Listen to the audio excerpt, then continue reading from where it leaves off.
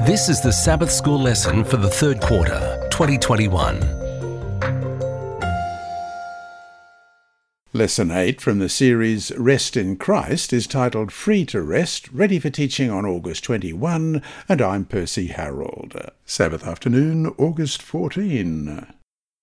Before we start, let's pray. Our Heavenly Father, we thank you that at all times we can come to you, and this week as we open your word and look at the relationship between healing and health and rest and your hand, we pray that our hearts may be touched, that we may show our love more for you by living closer to you. We pray that each of us may accept Jesus as our salvation, and that we may be able to share that salvation with others by telling them of the lovely Jesus and what he has done for each of us.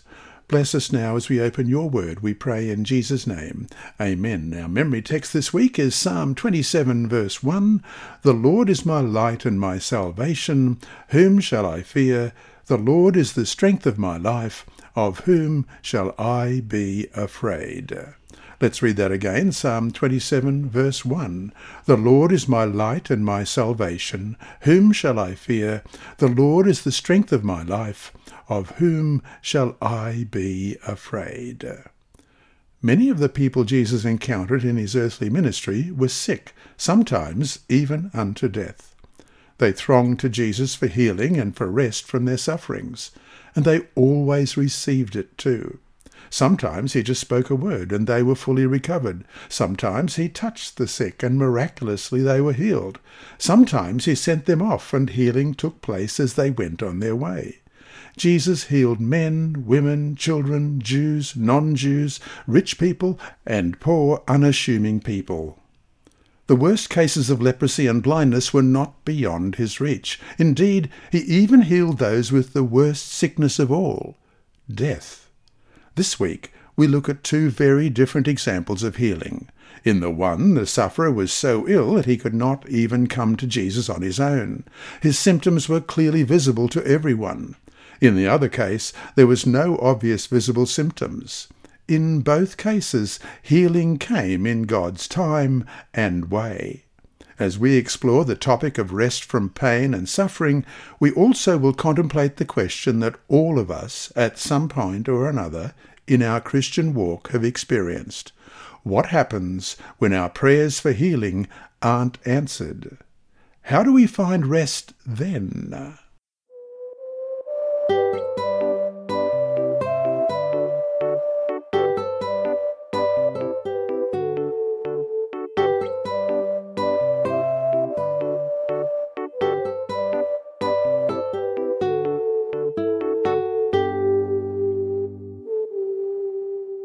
Sunday, August 15. Healing Rest.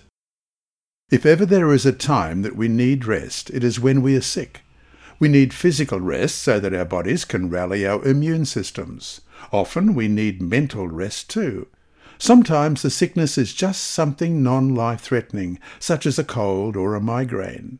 We lie there and try not to think about all that we should be doing, but simply can't. Sometimes, when it is something potentially life-threatening, we lie awake and worry about what the medical test results will be. And then often we start to wonder why. Has that unhealthy lifestyle finally caught up with us? Was it the drugs we took 20 years ago? Was it the extra weight we have been carrying for the past few years? Is God punishing us for that secret sin that no one else knows about? Read Mark chapter 2, verses 1 to 4. What was happening here? Mark 2, verse 1. And again he entered Capernaum after some days, and it was heard that he was in the house. Immediately many gathered together, so that there was no longer room to receive them, not even near the door. And he preached the word to them. Then they came to him, bringing a paralytic who was carried by 4 men. And when they could not come near him because of the crowd, they uncovered the roof where he was. So, when they had broken through, they let down the bed on which the paralytic was lying. For the paralytic in this story, it was an obvious case. In The Desire of Ages, pages 267 to 271, we get the background. The paralytic had done some things that he was not very proud of. His sinful life caused his sickness, and the spiritual experts drew a straight line from cause to effect.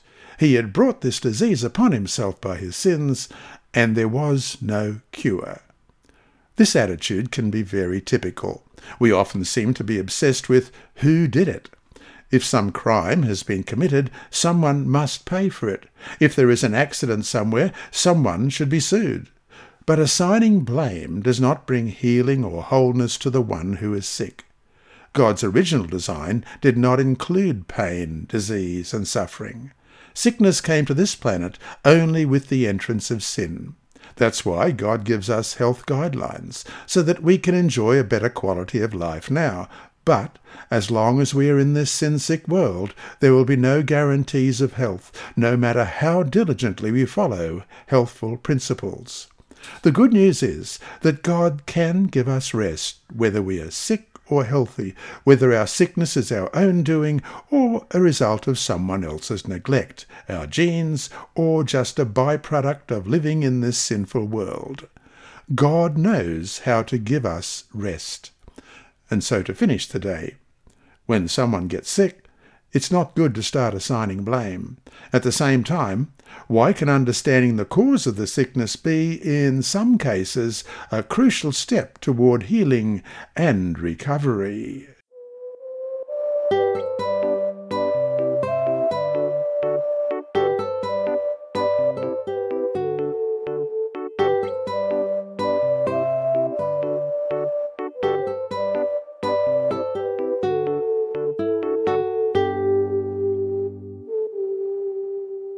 Monday, August 16. Root treatment. The paralytic had been lowered into Jesus' presence, and all eyes were on Jesus. Would he choose to heal an obvious sinner? Would he speak a word to rebuke the illness? How did Jesus go about healing the paralytic? What was the first thing Jesus did for him? Let's read Mark 2, verses 5 to 12. When Jesus saw their faith, he said to the paralytic, "Son, your sins are forgiven you." And some of the scribes were sitting there and reasoning in their hearts, "Why does this man speak blasphemies like this? Who can forgive sins but God alone?" But immediately, when Jesus perceived in his spirit that they reasoned thus within themselves, he said to them, "Why do you reason about these things in your heart? Which is easier to say to the paralytic, 'Your sins are forgiven you,' or to say, 'Arise, take up your bed and walk'? But that you may know that the Son of Man has power on earth to forgive sins."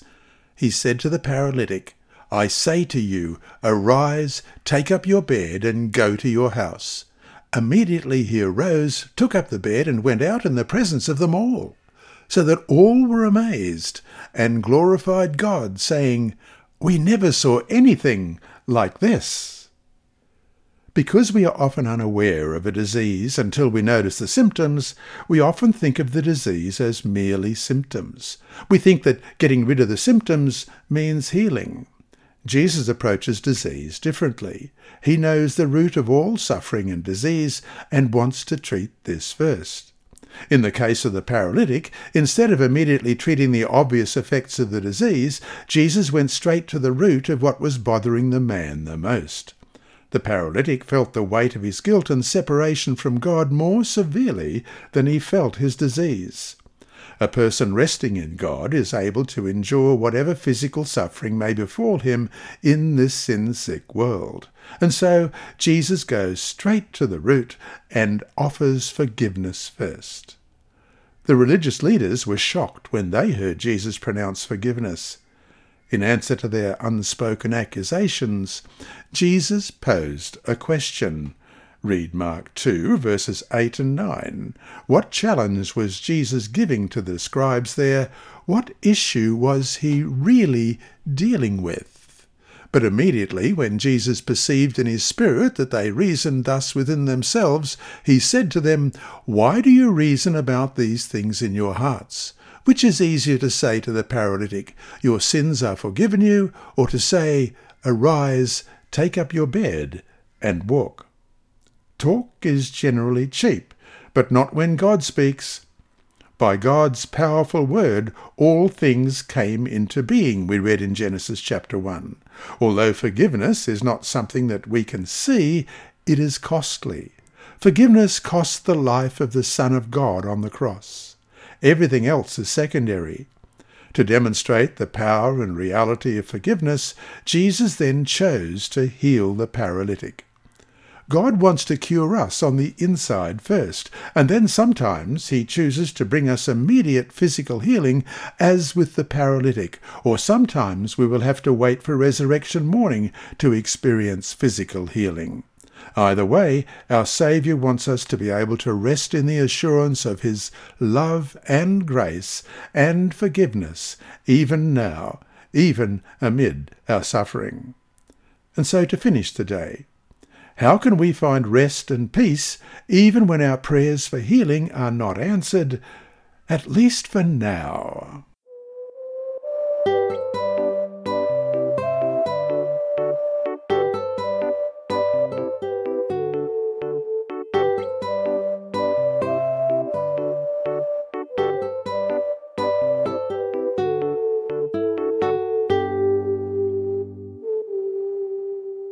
Tuesday, August 17. Running away.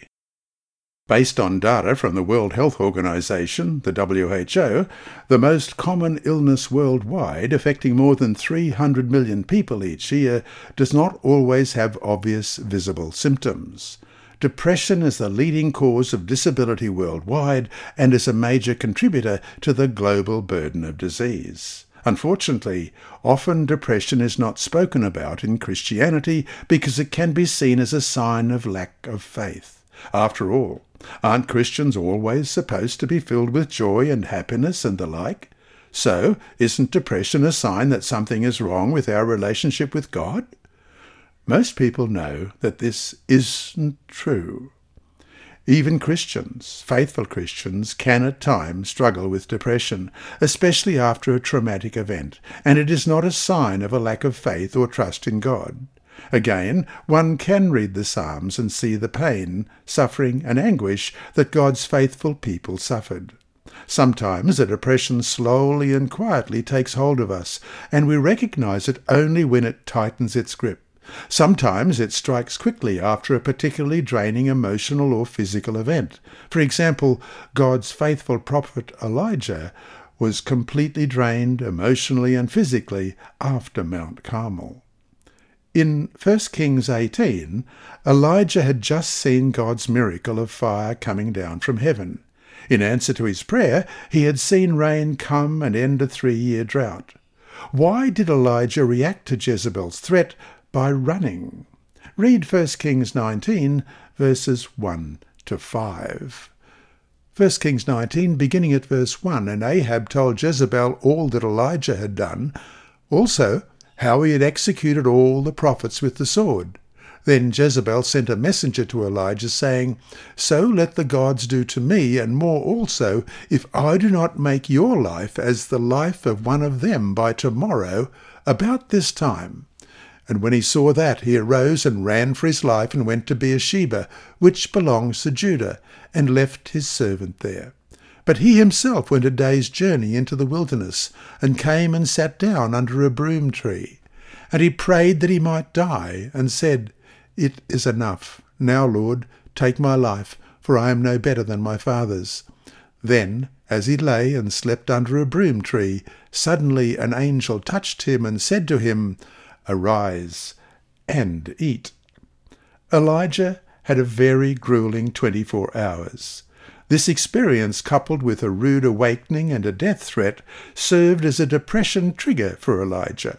Also, Elijah was there when the prophets of Baal were slaughtered, perhaps even some of them by his own hand, as we read in 1 Kings 18 and verse 40, which reads, And Elijah said to them, Seize the prophets of Baal, do not let one of them escape.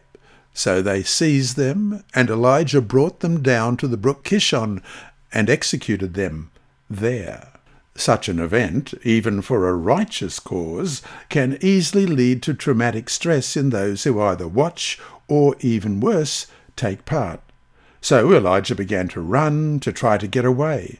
Sometimes we run to the refrigerator and try to eat ourselves happy again. Sometimes we try to sleep our emotional exhaustion away. Sometimes we look for a new relationship, job, or location in our quest to run away. And sometimes we bury ourselves in more work, more deadlines and appointments as we try harder to run away from the nameless something that is draining our joy and rest. And of course, many people use medications of some sort or another, all in an attempt to dull the pain. In the end, though, these things only mask the symptoms. They don't solve the problem, and often they can only make it worse. And as a physician myself, I'm sure the authors did not mean that if you actually have clinical depression, that you should not take your medicine. That should be a decision between you and your treating physician.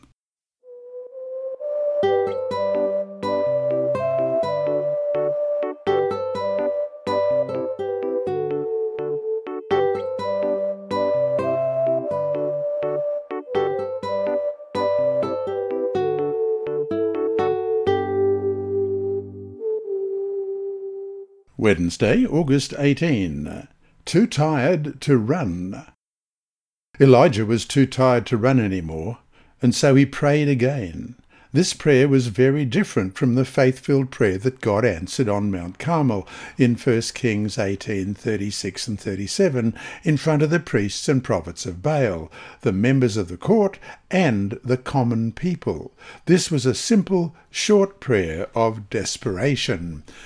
1 Kings 18, beginning at verse 36, And it came to pass at the time of the offering of the evening sacrifice that Elijah the prophet came near and said, Lord God of Abraham, Isaac, and Israel, let it be known this day that you are God in Israel, and I am your servant, and that I have done all these things at your word. Hear me, O Lord, hear me, that this people may know that you are the Lord God, and that you have turned their hearts back to you again. In 1 Kings 19:4, Elijah stated that he was no better than his fathers. What was he talking about? 1 Kings 19 and verse 4. But he himself went a day's journey into the wilderness and came and sat down under a broom tree. And he prayed that he might die and said, It is enough. Now, Lord, take my life, for I am no better than my fathers. When Elijah finally was still, guilt came crashing in on him. He realized that his quick exit had hijacked what could have been a great opportunity for reformation in Israel. He realized that he had disappointed those who needed him, and he was powerless to do anything about it. Thus, in a painful moment of self-reflection, knowing full well the history of his people, he saw himself for what he really was. That can be a painful revelation for any one of us, can't it? That is, seeing ourselves for what we really are. How grateful we should be for the promise that, sinful as our lives have been, in Christ, God will see us as he sees Jesus. What more hope can we have than that? By faith, we can claim for ourselves the righteousness of Christ, as we read in Philippians chapter 3 and verse 9, and be found in him, not having my own righteousness, which is from the law, but that which is through faith in Christ, the righteousness which is from God by faith. Nevertheless, depression has a way of sucking us into a dark whirlpool of self-loathing, and sometimes we begin to think that death is the only way out. This seemed to be the case for Elijah. It was all too much for him. He said, It is enough. Now, Lord, take my life, for I am no better than my fathers. 1 Kings 19 and verse 4. The good news is that the great healer didn't condemn Elijah. God understands better than we do what we are up against as we fight depression. As Ellen White writes in Steps to Christ, page 97, we may have no remarkable evidence at the time that the face of our Redeemer is bending over us in compassion and love, but this is even so. We may not feel his visible touch, but his hand is upon us in love and pitying tenderness. End of quote. God knows and understands that the journey is too much, as Elijah said in 1 Kings 19:7, for us. But sometimes he has to wait until we stop running. Then he can intervene. Sometimes people who are drowning become so confused that they will fight a lifeguard off. The lifeguard then has to back off and wait to perform a rescue until the victim actually becomes unconscious.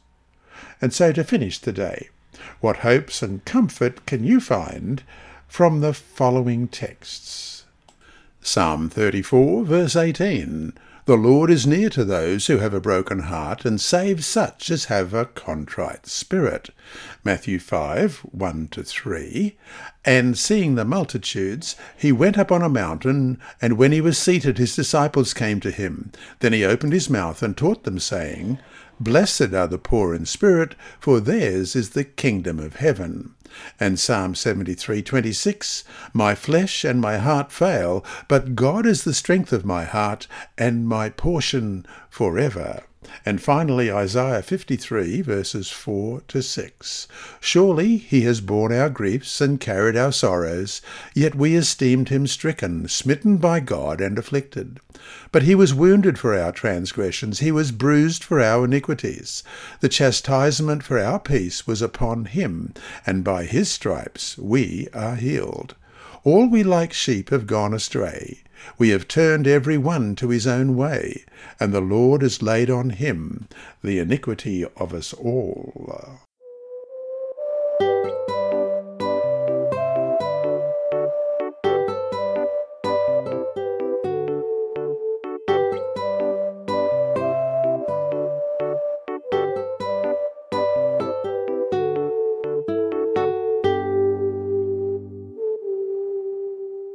Thursday, August 19. Rest and more. God knew that all the running had made Elijah tired. God knew that more than being physically tired, Elijah was emotionally tired and carrying a tremendous load of guilt. As Jesus would do for the paralytic so many years ago, God wiped the slate clean and provided rest for Elijah. Finally, he could really sleep and be refreshed. We would expect this to be the end of the story, but it isn't. God's rest is not a one-time event. Entering into God's rest has to do with healing, with slowly unlearning negative thought patterns and destructive habits. God does not rush healing. Read 1 Kings 19, verses 5-8. Where was Elijah going now, and why? 1 Kings 19, beginning at verse 5. Then as he lay and slept under a broom tree, suddenly an angel touched him and said to him, Arise and eat. Then he looked, and there by his head was a cake baked on coals and a jar of water. So he ate and drank and lay down again. And the angel of the Lord came back the second time and touched him and said, Arise and eat, because the journey is too great for you. So he arose and ate and drank, and he went in the strength of that food 40 days and 40 nights, as far as Horeb, the mountain of God. After rest, Elijah was running again. This time, God reoriented his running. God understands that life in this sinful world can and will cause depression. He understands our impulse to run, but he wants to redirect our running. Instead of all the self-destructive coping mechanisms we try, he wants us to run to him. And once we start running to him, he wants to teach us to listen for the still small voice, as we read in 1 Kings 19:12. That will give us rest. Elijah had no energy to lift himself up and make the journey to meet God. God provided the energy for the meeting, and God promised a better tomorrow. As Elijah lay under the broom tree and wished to die, he believed that his best days were over. Read 1 Kings 19, verses 15 and 16, and 2 Kings 2:11. What was still in store for Elijah? 1 Kings 19, verses 15 and 16. Then the Lord said to him, Go, return on your way to the wilderness of Damascus, and when you arrive, anoint Hazael as king over Syria. Also you shall anoint Jehu the son of Nimshi as king over Israel.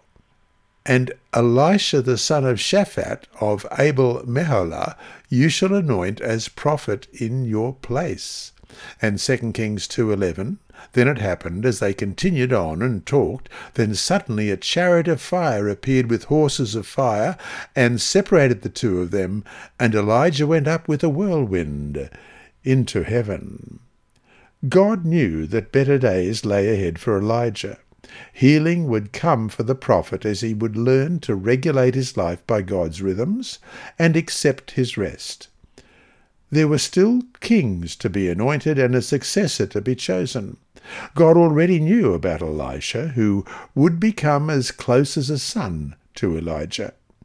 God knew that in faith Elijah would call down fire from heaven, as we read in 1 Kings 1:10. So Elijah answered and said to the captain of 50, If I am a man of God, then let fire come down from heaven and consume you and your 50 men. And the fire came down from heaven and consumed him and his 50. For Elijah there would be no desperate death under a broom tree, but rather a fiery chariot ride to heavenly rest. So to finish today, what can we learn from the story of Elijah about why, no matter how bad we feel, in God's strength, we must still seek not to give up?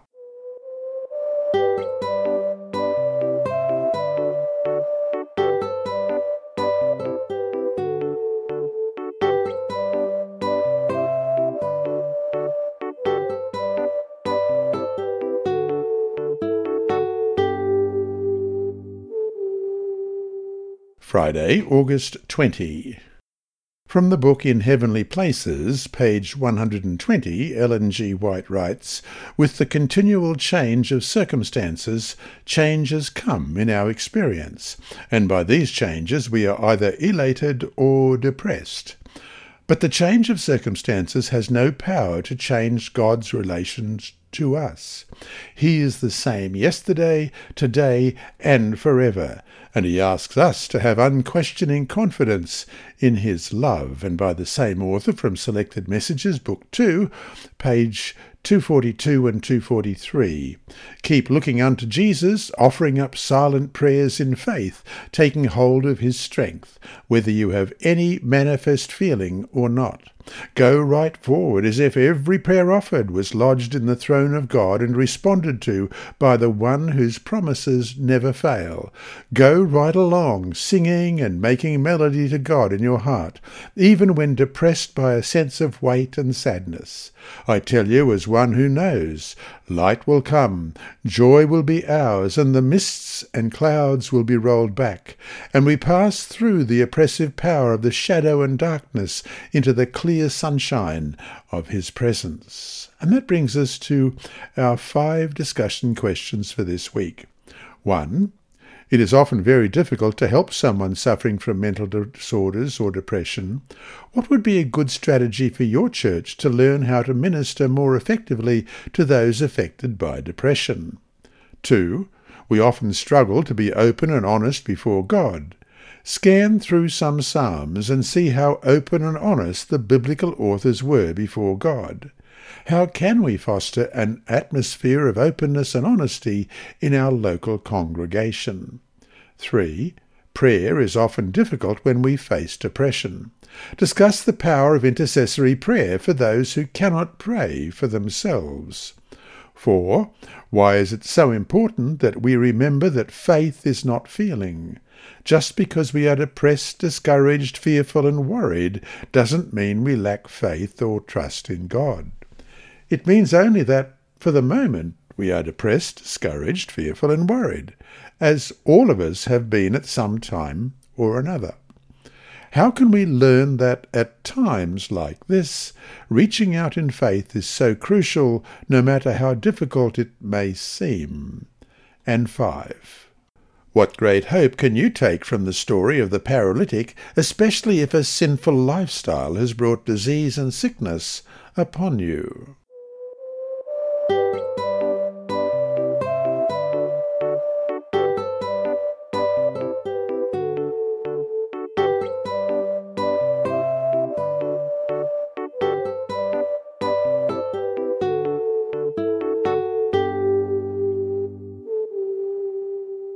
Inside Story. Our mission story this week is titled Better Than Toys, and it's by Andrew McChesney. Several friends gathered around Mariah at school on Monday. "What are you doing after school?" one asked. "Can we come over to your house to play?" said another. Mariah shook her head. "I have so much to do today," she said. 9-year-old Mariah was a busy girl in Pont Inlet, a small town located on an isolated island in the Canadian Arctic. Every weekday she went to school and did her homework. She also helped her parents around the house. On Sabbath, her family read the Bible and watched online sermons at home.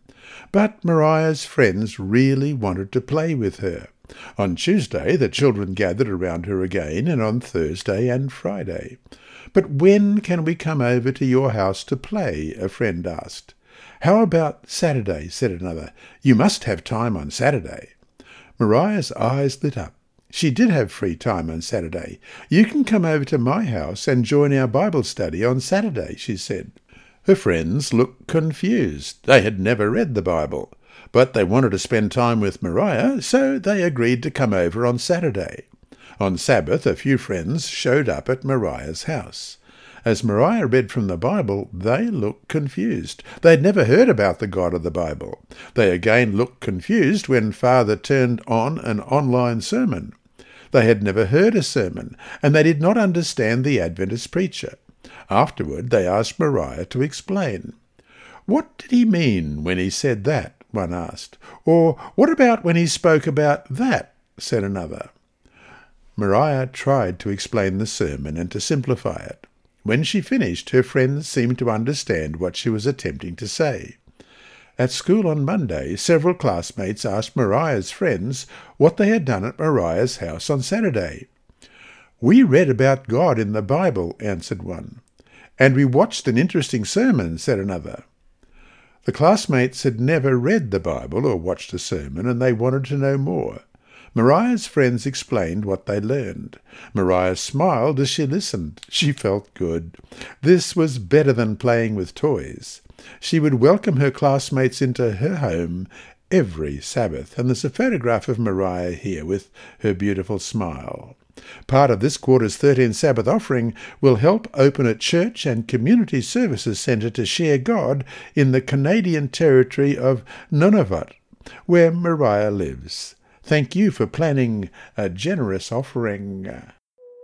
This lesson was read by Dr. Percy Harold for Christian Services for the Blind. It's supported by the Sabbath School Department and Hope Channel Australia and is rebroadcast by Christian Record Services and through podcasts at It Is Written in the United States, Hope Channel Germany, and through Apple iTunes and SoundCloud.